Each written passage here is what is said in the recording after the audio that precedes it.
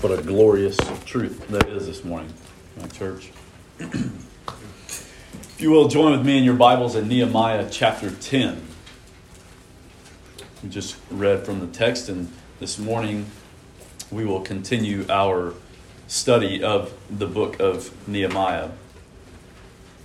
As I said a little bit ago, the chapter before us this morning is really the culmination of chapters 8 and 9.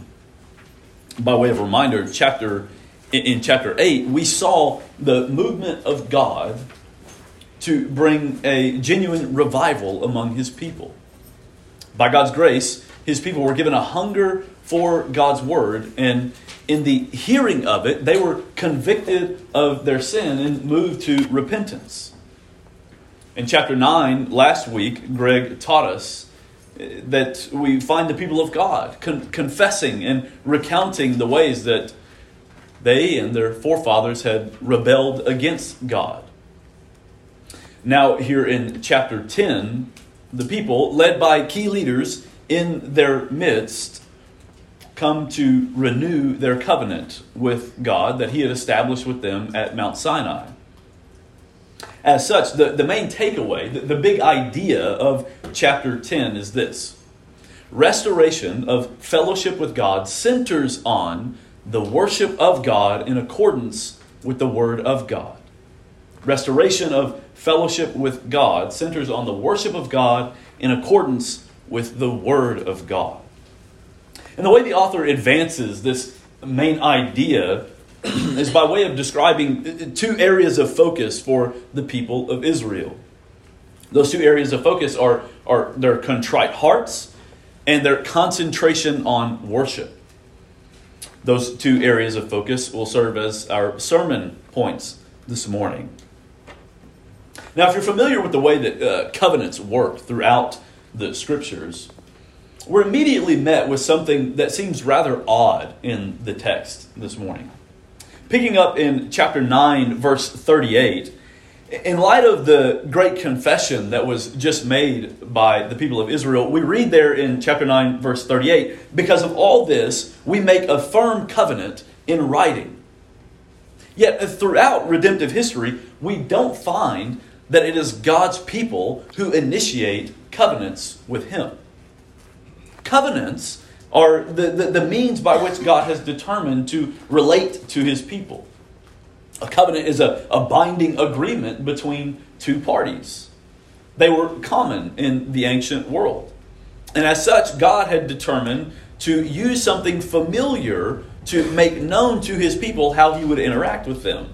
But the way that covenants worked in the ancient world was that a superior party would initiate and outline the stipulations of the relationship.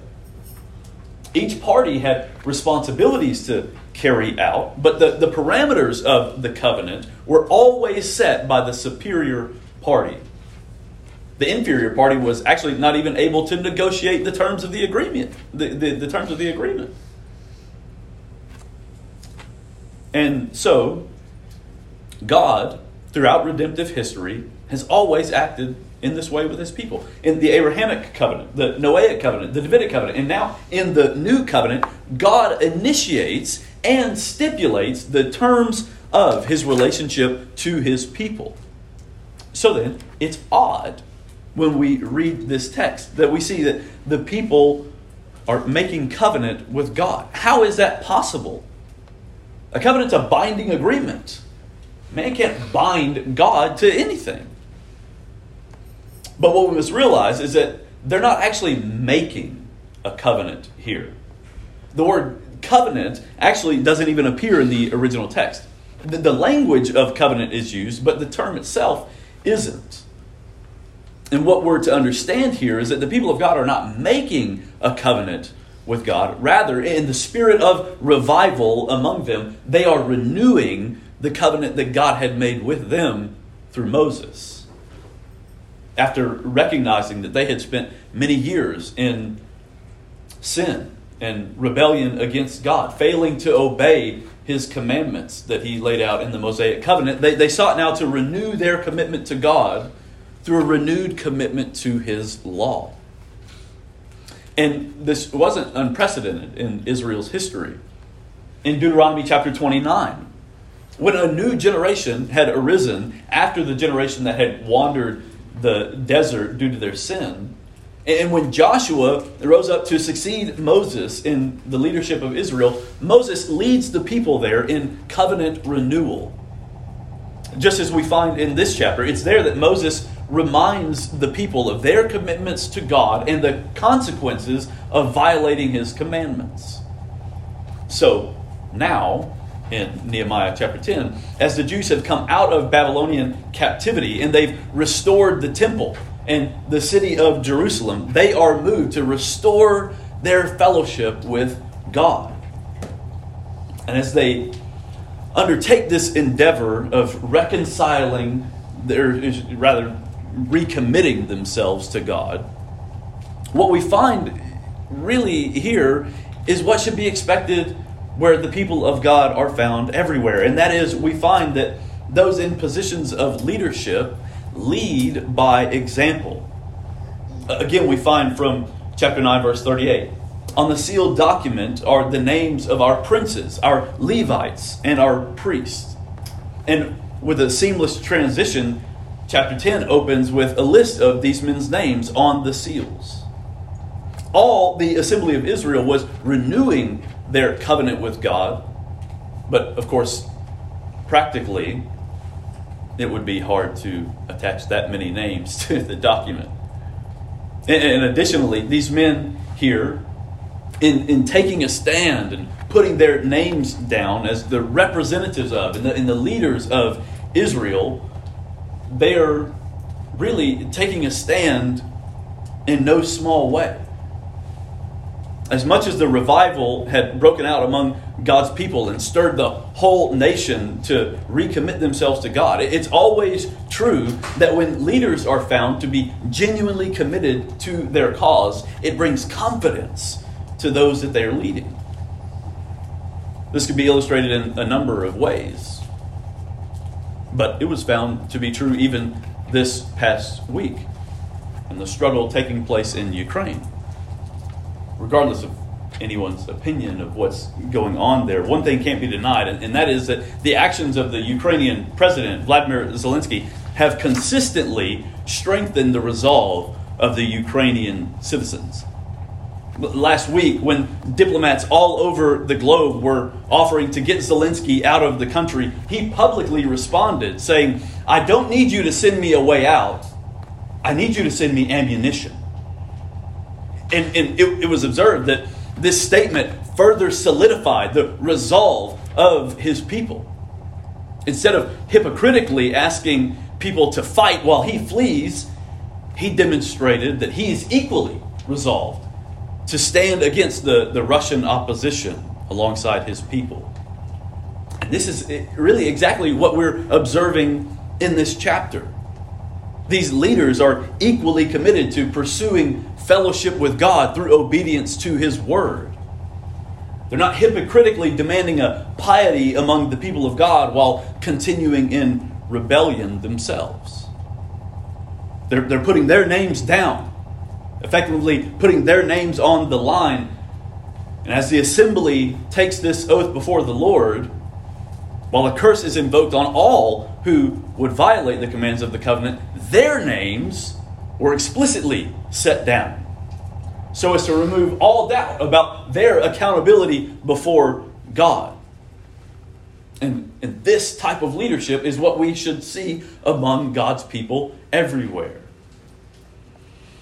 But in an effort to restore fellowship with God, what exactly were these leaders and these people saying that they were accountable to? We get that these leaders were stepping up and putting their names down to say they were accountable to God. The people were taking an oath. But what is it that they were saying they were accountable to? Well, broadly speaking, they were recommitting themselves to be accountable to God's law. And as the passage continues, we find the commitment to God's law first evidenced by the display of contrite hearts. That is to say, repentant hearts. We see this beginning in verse 28. Look there with me.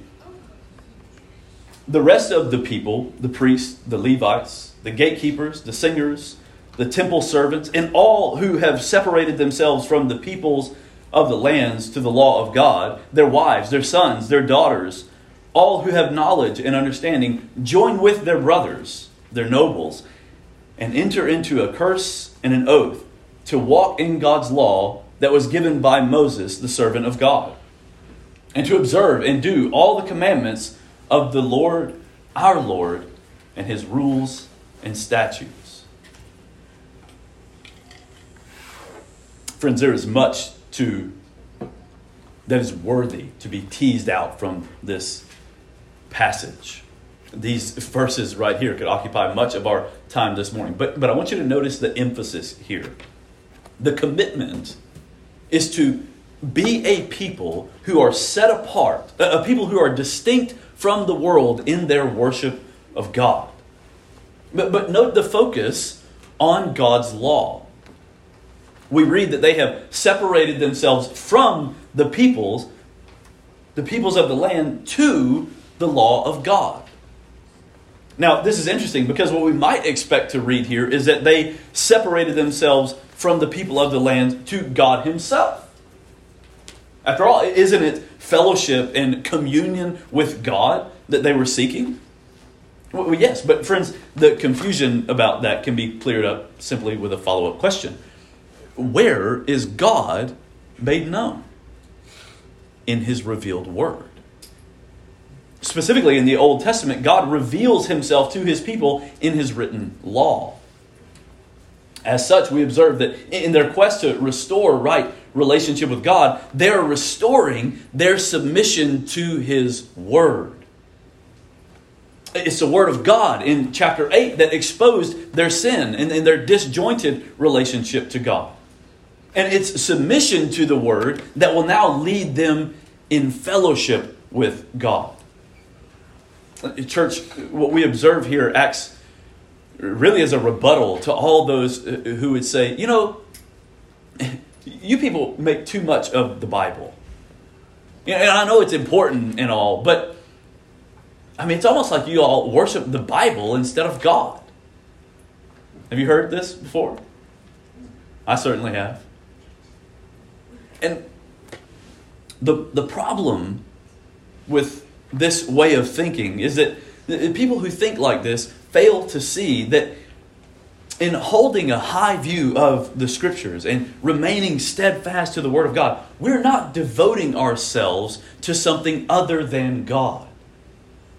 When we give ourselves to the Word of God, we're giving ourselves to God as He's revealed Himself to us in His Word. Rather than making a God of our own liking, we believe and submit our lives solely to the God who's made himself known in his word. Otherwise, church, we wind up in idolatry.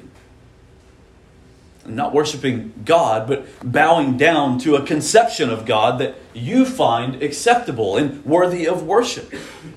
A God that you can control and manipulate, which is really no God at all. In truth, that kind of idolatry is what the people of God in this passage were seeking to repent of and reject. Remember what the continual confession of chapter 9 was.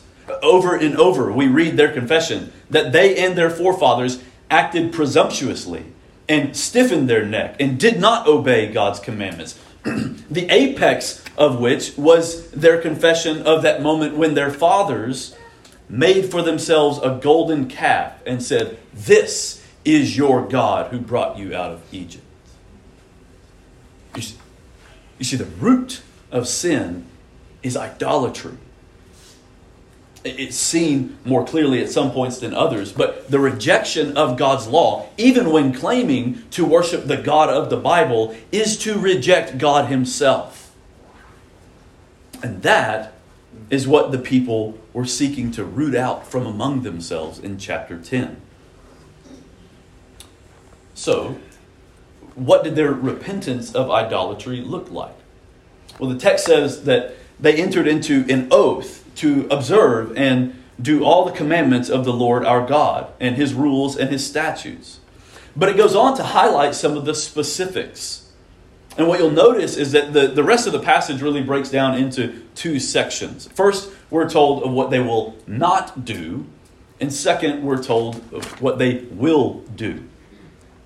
First, we read in verse 30. We will not give our daughters to the people of the land, or take their daughters for our sons. So they're saying that they will abstain from marrying foreigners. But it should be said that they're not rejecting the idea of marrying other ethnicities here. Rather, they're rejecting the practice of marrying anyone outside of God's covenant. This comes straight from God's command in Deuteronomy chapter 7, verses 3 and 4. God says there, you shall not intermarry with them, giving your daughters to their sons or taking their daughters for your sons, for they would turn away your sons from following me to serve other gods. Foreign people bring with them foreign gods and foreign conceptions of the one true God. Believers are called to worship God in such a way that all of life is oriented around and revolves around God.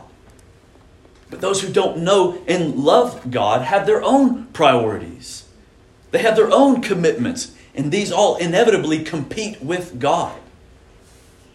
So, what results then is a home that's divided in its loyalties, and where God does not have absolute rule and authority. This is perhaps most well documented in the life of Solomon. Even with all the knowledge of God that Solomon possessed, and all of the things that God used him to accomplish, Solomon took to himself foreign wives. And 1 Kings chapter 11, verse 4 gives us the final testimony of his life, saying, for when Solomon was old, his wives turned away his heart after other gods, and his heart was not wholly true to the Lord his God. Friends, John Calvin famously wrote in his Institutes, the human heart is a perpetual idol factory. We don't need any help producing idols. It's a battle. It is the battle that the people of God fight continuously. So as a people set apart for God, we must not intentionally build a life that sets our homes up in a way that undermines the absolute rule and authority of God. And so they said that they would abstain from intermarrying with foreigners. But intermarriage was not the only abstention that they highlighted as a hallmark of their repentance and devotion to God. In verse 31, we read, and if the peoples of the land bring in goods or any grain on the Sabbath day to sell, we will not buy from them on the Sabbath or on a holy day. And we will forego the crops of the seventh year and the exaction of every debt. Now, this is another form of the rejection of idolatry, because here the people are acknowledging that both their property and their provisions are not their own. All that they have is from God. God owns everything, and therefore they can trust God to provide all that they need. God instituted the Sabbath in Exodus chapter 20. And as long as the Mosaic covenant was in place, it was to be kept. The Sabbath was another institution designed to orient people's lives around God. It simultaneously required God's people one day each week to take their attention away from laboring for daily provisions and turn their attention toward worshiping the Lord God, who was the true source of all of their provisions. It was a strange thing among the nations of the ancient Near East, which is why we read here that foreigners would come to Jerusalem on the Sabbath with goods and grain to sell. They would come ready to engage in commerce. Sabbath keeping set Israel apart in the midst of the world because it communicated what they believed. It said that Not only is our God worthy of our undivided attention and worship on this day, but we believe that He is the sovereign Lord to whom the world belongs. Whatever He wishes to give us, He has said He will do it in 6 days while the world labors for 7. This was embraced to a heightened degree in the keeping of the Sabbath year. Look at the end of verse 31 again. It says, "And we will forego the crops of the 7th year and the exaction of every debt." In Exodus 23 and with greater specificity in Leviticus 25, God commanded that every 7th year the land was not to be planted but given a rest. He made provisions for how Israel was to be fed, but nonetheless this required their trust that the Lord could and would provide for them. And as they sought, now again, to separate themselves from the world and give themselves to the worship of God, they recommitted to obeying God in this Sabbath keeping. And while we are new covenant Christians, not living under the Mosaic law anymore, the command to keep the Sabbath day and year offers several points of application for us. Chief among them is the call to unabashedly and unwaveringly orient our lives around the worship of God, trusting that He will provide all that we need. We should not anxiously fret over whatever sacrifices need to be made to walk in obedience to God. The Scriptures teach us that because God is sovereign, He will provide whatever is necessary and good for us. Our only concern should be that we are walking in obedience to Him at every step. As a result, if there are things that don't come to us, that means that God didn't see those things as good or necessary for us. This is what Jesus clearly teaches in Matthew chapter 6, saying, "Do not be anxious, saying, 'What shall we eat? What shall we drink? What shall we wear?' For the Gentiles seek after these things, and your heavenly Father knows that you need them all. But seek first the kingdom of God and His righteousness, and all these things will be added to you." The Lord does not withhold from His children what is good and necessary for them. And it is completely within His divine power to give us what is good and necessary for us. So the only question then is whether we believe that enough to obey Him, even when it requires sacrifice. As the text progresses then to verse 32, the author here begins to shift the focus from their contrite hearts and highlighting what Israel would abstain from to focusing on their concentration on worship and what it is that they would give themselves to. Interestingly enough, the whole of what remains in the chapter as the highlight of what they will commit themselves to is concerning temple worship. In verse 32, what do we read? "We also take on ourselves the obligation to give yearly a third part of a shekel for the service of the house of our God." Verse 34, "They cast lots for the wood offering to bring into the house of our God." Verse 35, "We obligate ourselves to bring the first fruits of our ground and the first fruits of all fruit of every tree year by year to the house of the Lord." And so on and so forth. Verse 39 sums up this latter portion of their renewed commitment, saying this: "For the people of Israel and the sons of Levi shall bring the contribution of grain, wine, and oil to the chambers where the vessels of the sanctuary are, as well as the priests who minister, and the gatekeepers and the singers." And here it is, the summary of their commitment in this last paragraph. "We will not neglect the house of our God." They commit the first portion of all that they have to the temple in Jerusalem, so as to ensure that the temple ministry is never interrupted. Now, the question may be asked, Well, why is it that in the rededication of themselves to God, the primary acts that they were concerned with doing, why is it that they were oriented around the temple? Why not make the personal aspects of God's law their focus? Why not a commitment to honesty or a commitment to not stealing? Why not a commitment to, integrity in business relations? After all, we saw earlier in the book that they had been at fault there. So why such a focus on the temple? And those are good questions. But in order to understand the focus on maintaining the ministry of the temple, we have to understand the importance of the temple under the Mosaic covenant. In the Old Testament, the temple was central to the worship of God. By God's design, it was vital for maintaining the relationship between God and His people. God was painstakingly specific about how the temple was to be constructed and how it was to be ordered. Because the temple is where the presence of God dwelt among His people.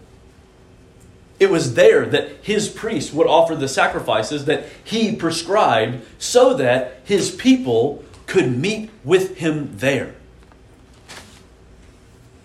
God made clear that under the Mosaic covenant, reconciliation with Him centered on the ongoing ministry of the temple.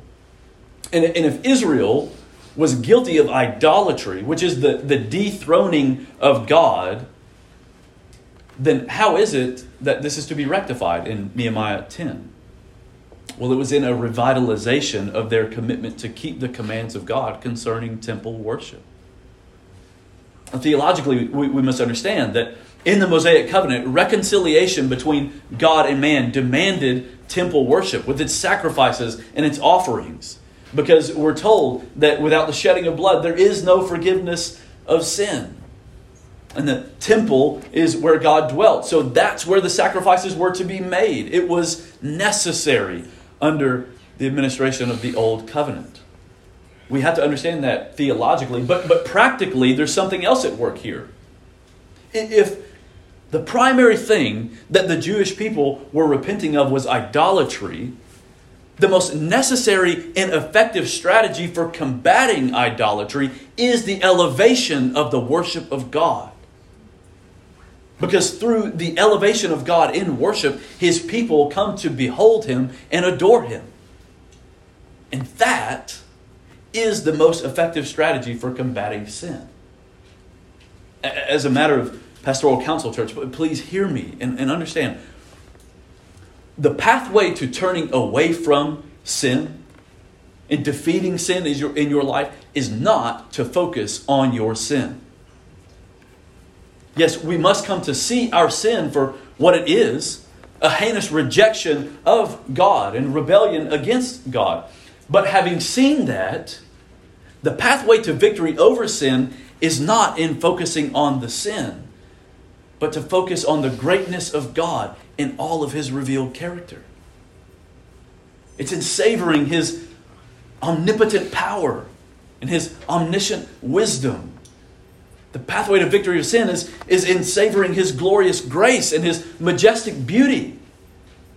The key to repentance is not simply turning from the wickedness of sin, but it's turning to behold the wondrous glory of God. And in the Old Testament, the wondrous glory of God was most clearly manifested in temple worship. Now you may be thinking, well, that makes a lot of sense as to why then they would put such a focus on the activities of the temple. But what does all that have to do with us today? And again, that's a good question. And in fact, as New Covenant Christians, in reading this passage, that's the question we should be asking. What does this have to do with us today? And the answer to that lies in what the temple and all of its activities anticipated. Even by the time of the events of Nehemiah, the Israelites knew that the temple anticipated a greater and more final means of God dealing with the problem of sin and reconciling his people to himself.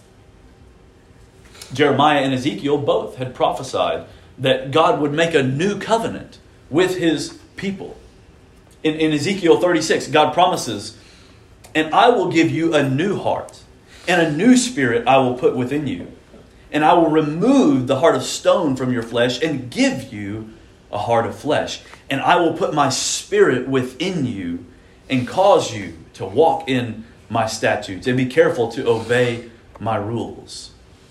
So as a part of the new covenant that God promises, he promises that his presence will no longer abide in the temple.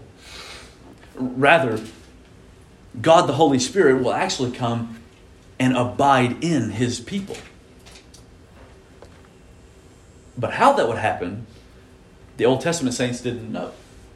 It's only in the revelation of the New Testament that makes clear how God accomplishes this. And the teaching of the New Testament shows us that Christ is the fulfillment of all that temple worship anticipated. In fact, Jesus himself teaches us that he became the true temple. In John chapter 2, you'll remember that iconic moment when Jesus violently cleanses the temple. And the Jews ask him, "What sign do you show us for doing these things?" And Jesus there, standing in the midst of the temple, he answers them, "Destroy this temple, and in 3 days I will raise it up." And John goes on to add, as a point of commentary, he was speaking about the temple of his body. When he was therefore raised from the dead, his disciples remembered that he had said this. So you see, Jesus is the true and greater temple. Under the old covenant, the temple is where God dwelt. But Colossians 1 tells us that in Christ all the fullness of deity dwells. And the rest of the New Testament then goes on to detail for us how Christ fulfills every aspect of temple worship. We're told that he is the true and greater priest. He is the true and final sacrifice for sin. His flesh, we're told, is the veil that separates the people from the presence of God. But when his body was broken and shattered, that veil was torn asunder. And through his substitutionary sacrifice, now the Spirit of God would come to indwell the people of God.